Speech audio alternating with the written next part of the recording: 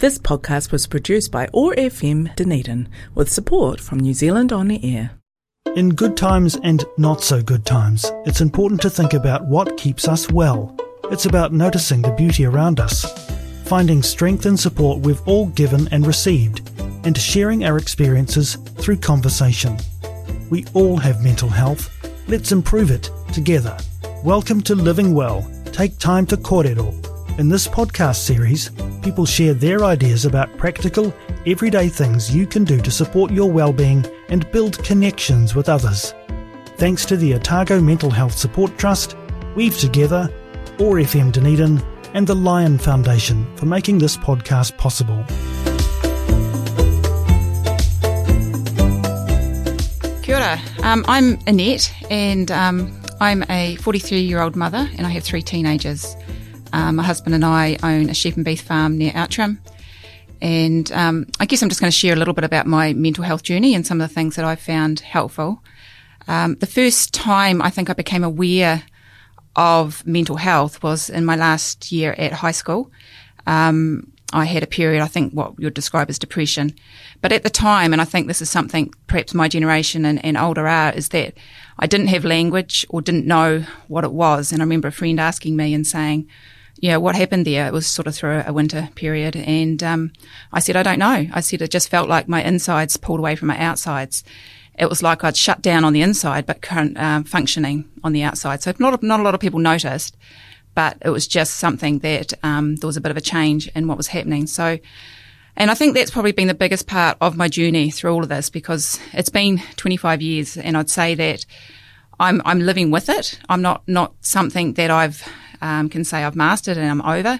It's just part of me, and I think I've got to a place where I'm accepting that that's just who I am. I might never ever be completely healed or over or cured of it, but I feel that I've got a place where I'm now can comfortably live with it. I wouldn't say it's an old friend, but it's just a colleague that comes along for the journey most of the time. So the biggest thing for me, and it's probably happened over time, is the understanding of mental health and finding language for it for me, because I would say I was quite a reactive person when I was younger. I'm talking sort of early 20s here, where I would just not understand what I was thinking, not understand why I was reacting. And so I sort of ran on fairly high stress, high reactivity, sort of reasonably volatile. Nothing ever sort of that people would notice, but it was just my reaction to things was always quite reactive. And it's not until it was actually after my first child that I actually went to see a doctor, and he said, I think it's postnatal depression.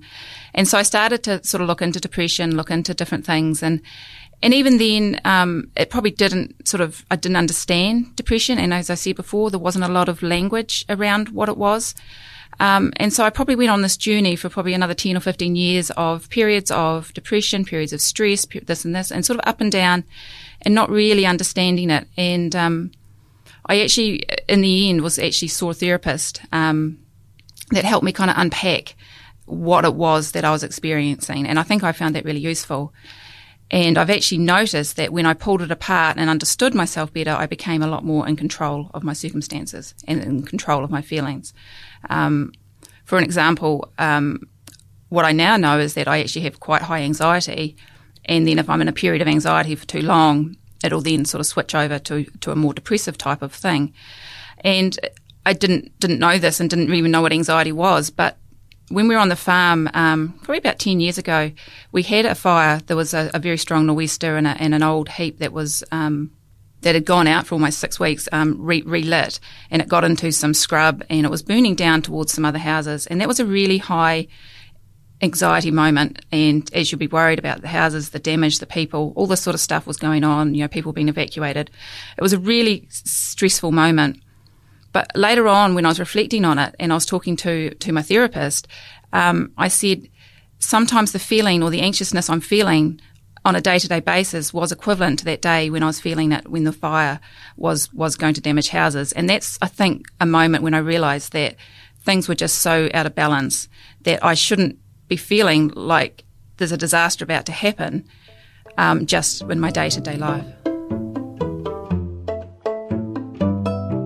So in sharing some of the things that have helped me, because I think I'm probably in a much better place than I've been in a very long time, is obviously getting help from the professionals. Like I said, I had some therapy, but being able to go to my doctor and be honest about what's happening. Medication has been part of my journey. I think sometimes people are, I guess, hesitant about medication, but sometimes when you're in those low points and people say, well, you've got to do this or you've got to do that, it's actually really hard to do that when you're low.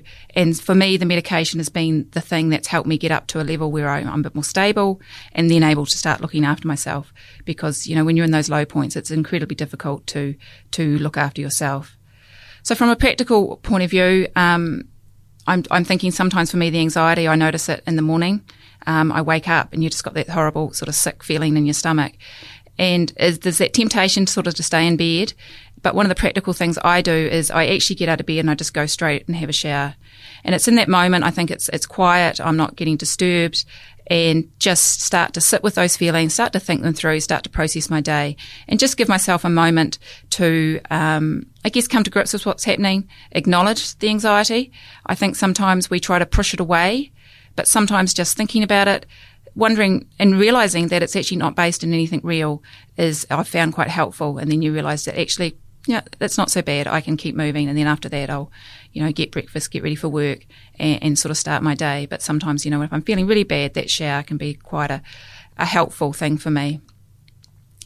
I think something with farming is, and this is probably a bit of a family thing, is that farming is a 24-hour a day, 7-day a week job. You live on your workplace, and it's probably similar to many people that run a small business. But I think with farming, there's things that you can control, and there's things that you can't.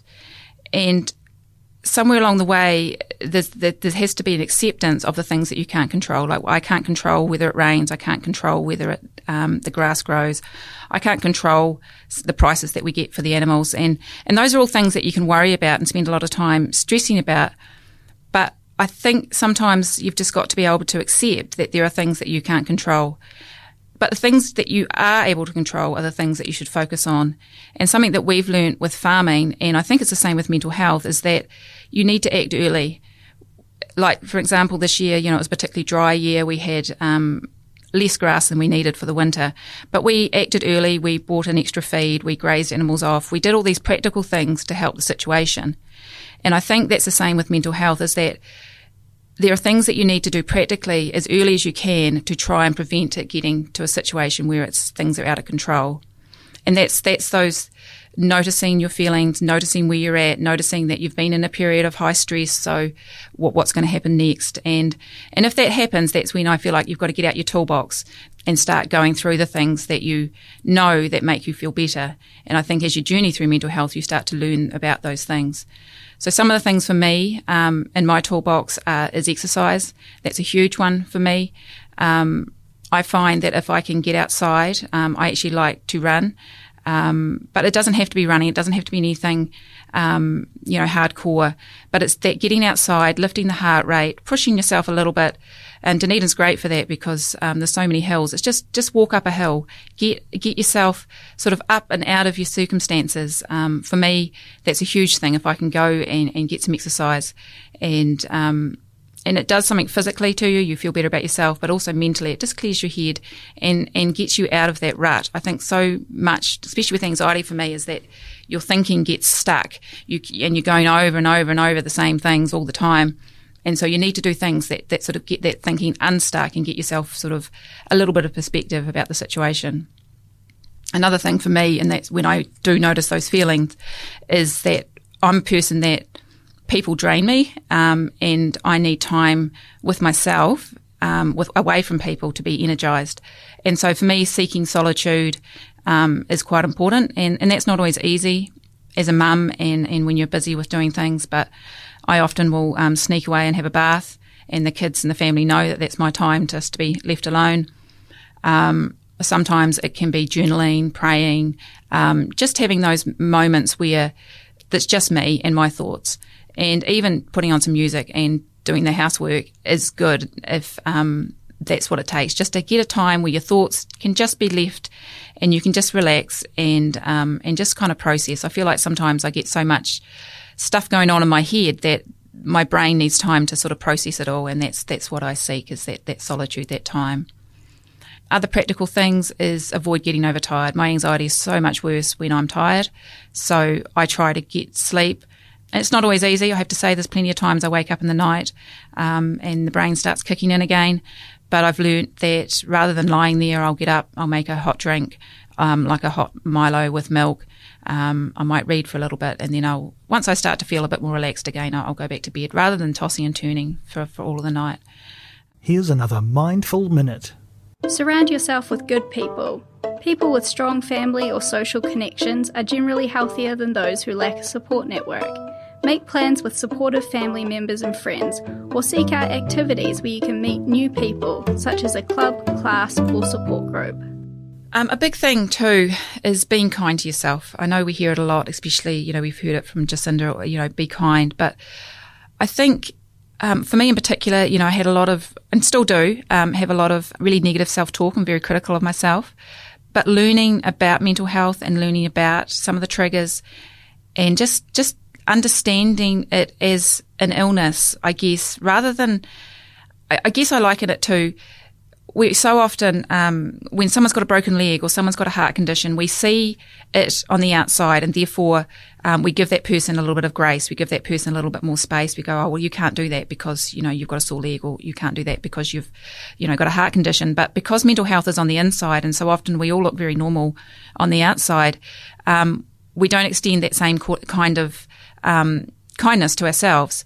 So for me, I have to be really careful of that I actually stop and go, I can't put myself into that highly stressful situation for too long, because I know that that's something that's not healthy for me.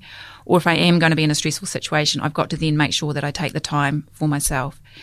And I say that as good advice, but it's something I actually probably find one of the hardest things is to stop and look after myself. I was thinking about it as I do this, and I do it for my family. Like when my daughter was in lockdown, she was studying and finding Zoom really hard. So as soon as she got a chance, it was like connect with your friends, get outside, go and spend some time with people, because that's what energizes her. And my son was the same. He's quite an active kid, and so he was getting sort of ratty inside. And I said, well, how about you go for a run, because he's good runner. And he went away for a run and came back, and I said, how are you feeling? He said, I feel better. And so he learned that doing something physical helps him.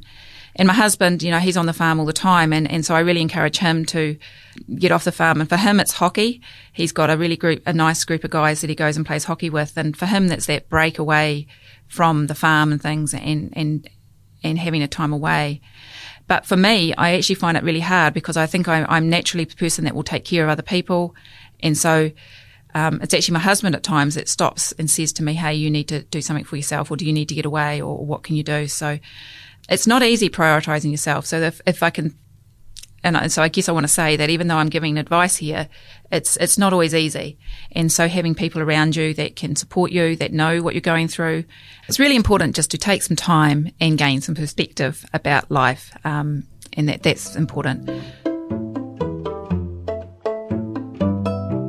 So I hope that's been helpful, me just sharing a little bit about my journey. And I encourage you to just, maybe try some of the things I've said, or and just try and understand your own journey and work out those things for yourself that make a difference to you. It's a journey, it's a lifetime, I think, working through it, but I think it's hope, and life can be good. You've been listening to Living Well. Take time to Kōrero. If you'd like to hear more ideas about practical, everyday things you can do to support your well-being and build connections with others, check out more podcasts in this series from oar.org.nz. Thanks to the Otago Mental Health Support Trust, Weave Together, OAR FM Dunedin, and the Lion Foundation for making this podcast possible. This podcast was produced by OAR FM Dunedin with support from New Zealand On Air.